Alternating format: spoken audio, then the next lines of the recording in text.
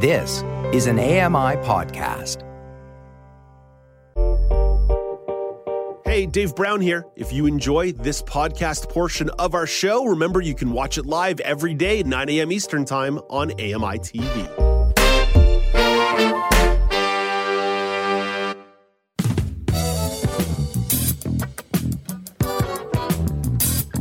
Welcome back. It's Now with Dave Brown on AMI. As you are well aware, December 3rd marks the UN International Day of Persons with Disabilities, which means there are going to be a whole bunch of announcements and events going on. We'll be talking about it on this show before and after the fact.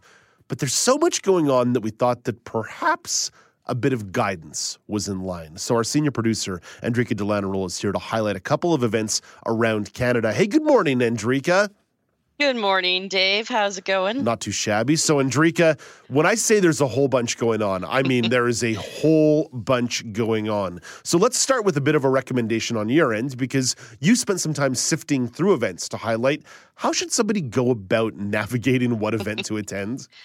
There are so many. And I think, you know what I realized when I was searching through, because you have to remember there's events all around the world, and a lot of organizations are going virtual with their events, which means that you could access an event in America or in other countries out in Europe or, different continents and all that. But I think what it comes down to is where you're located and when you want to attend an event and when you're available to. International Day of Persons with Disabilities is Saturday, but events have already started. Some organizations have started this week, some are going into next week, some are throughout the weekend. So really, I think it comes down to when you're able to attend, whether that's in person or virtually.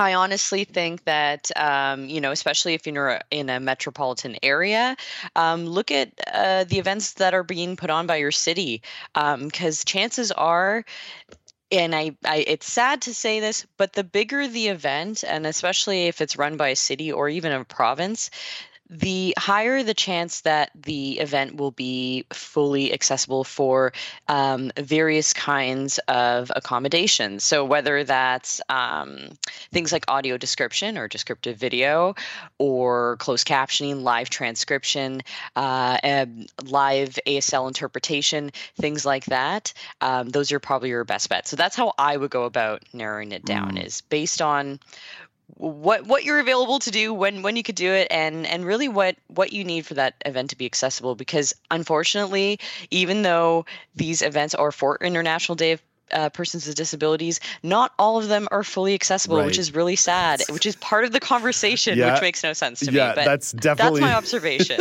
That's definitely one of the threads we're going to be tugging at over the course of the next 7 days or so, culminating in a roundtable with Marco Pasqua and Elizabeth Moeller next Wednesday.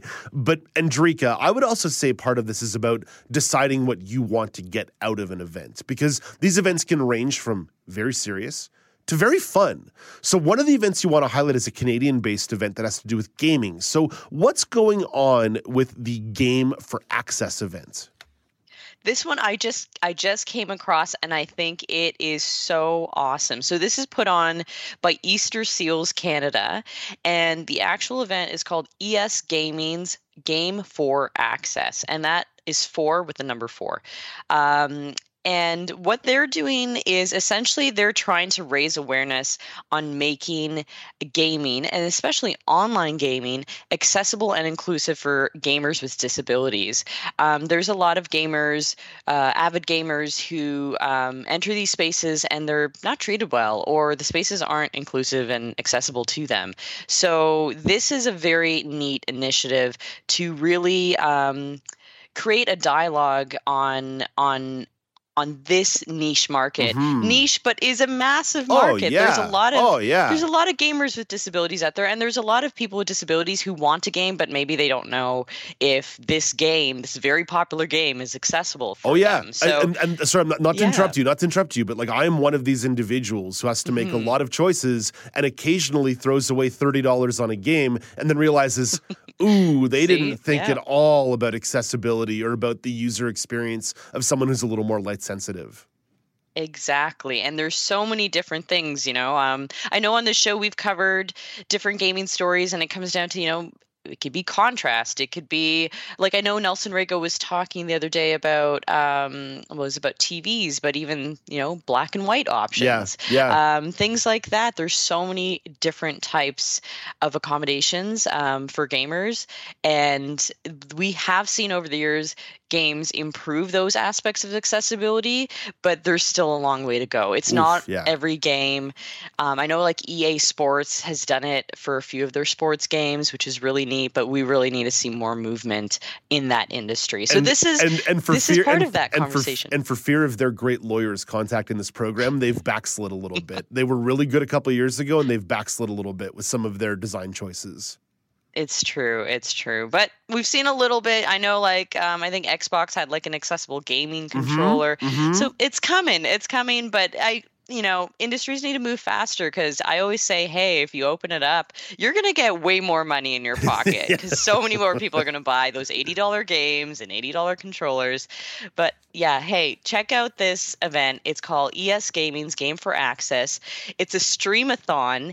It's going for several hours from 2 p.m. to 10 p.m. Eastern on Twitch this Saturday, December 3rd. And it's going to have influencers with disabilities in the gaming world playing.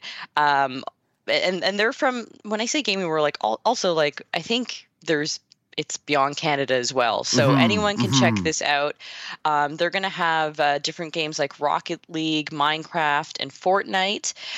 You could even click on the link like now. The link is twitch.tv/game4access. And again, that's the number 4. If you were to go to that link right now, you could pretty much catch gamers playing right now. Right on. And that's a huge thing in the community, is people like to watch other people game, which I don't really get, but it's a huge thing on YouTube. It is. I know people love it. So check it out. I am one of those passive consumers of watching other people play games. Andrika, let's keep moving through here, because this one's maybe a little bit more serious, but it's got that tinge of the fun and the holiday spirit. It's the Makers Making Change program, a program offered by the Neil Squire Society. They're putting on events with that holiday theme. So what do they have on deck? This is really neat, and we've had some of the organizers from this from Makers Making Change on the show back in June, and I'm so glad that they're doing this. They're putting on an event called Hacking for the Holidays, and essentially what it is it's open to really anyone, whether you have a disability or not. They're encouraging people to attend and to bring toys with you, and to learn ways on how to adapt your toys so that they're inclusive and accessible to children. Now, I know it's a little bit odd, because first of all, toy makers should be making their toys accessible to kids. But as we know, that's not the case. So this is an interesting thing that they're doing for people to get creative with the toys that you're kind of giving for the holidays. It's a great way to think inclusion this holiday season, especially when you're buying toys for kids. So what they're doing is they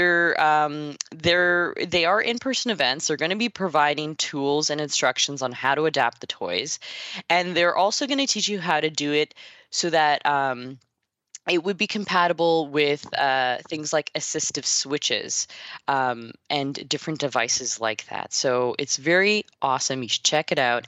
All skill levels are welcome, and also they're asking you to bring in some of your toys. But part of the sessions is that every toy and device that they're working on they're going to be donating it as part of their Hacking for the Holidays campaign. So it's going to be given to a child with a disability this holiday season. Very cool. There are various states in the country, and I'll mention some right now very quickly. December 2nd, if you're in Fredericton, New Brunswick, you can check it out. December 3rd, they're going to be in Vancouver, BC. And December 4th, they're going to be in Halifax, Nova Scotia. Oh, right on. We're going to share all the info on the blog, by the way. Yeah, so. AMI.ca/now for folks to head over to get a lot more information about this. We're, again, just painting a bit of a thumbnail sketch here, because there are like dozens and dozens and dozens of events going on. Andrika, one more here. And if we had one strong editorial position on the show, it's that we support public libraries. Well, public libraries are also going to be offering up some resources on the International Day of Persons with Disabilities. So what do they have on offer?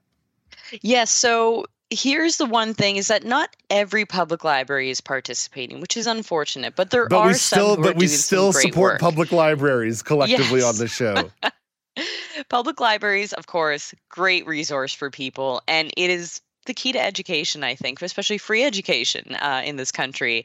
And so various cities across the country are doing a special theme programming for International Day of Persons with Disabilities. So I do encourage you to check out your local branch. But I'll name a few here. You got Halifax Public Library.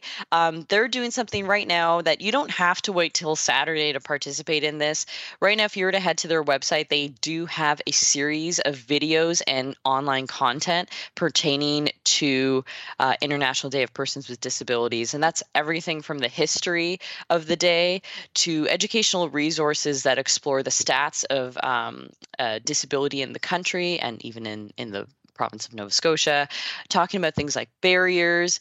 They're also providing resources on understanding disability and diversity within disability, also things like invisible disabilities. So it's super educational, definitely inclusive for everyone. I know there's a lot of adaptive tools there, so definitely check it out. That's the Halifax Public Library.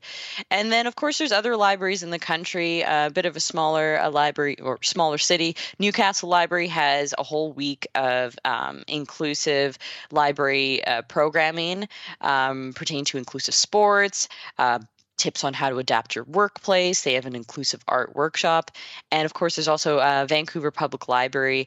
They've put out some book list recommendations regarding disability and accessibility targeted for kids and teenagers. So check it out. You never know if your local branch is hosting something. Andrika, worth a try. Thank you for scouring the web for us. We appreciate it. Oh, no problem. My pleasure. Hey, Dave Brown here. If you enjoy this podcast portion of our show, remember you can watch it live every day at 9 a.m. Eastern Time on AMI TV.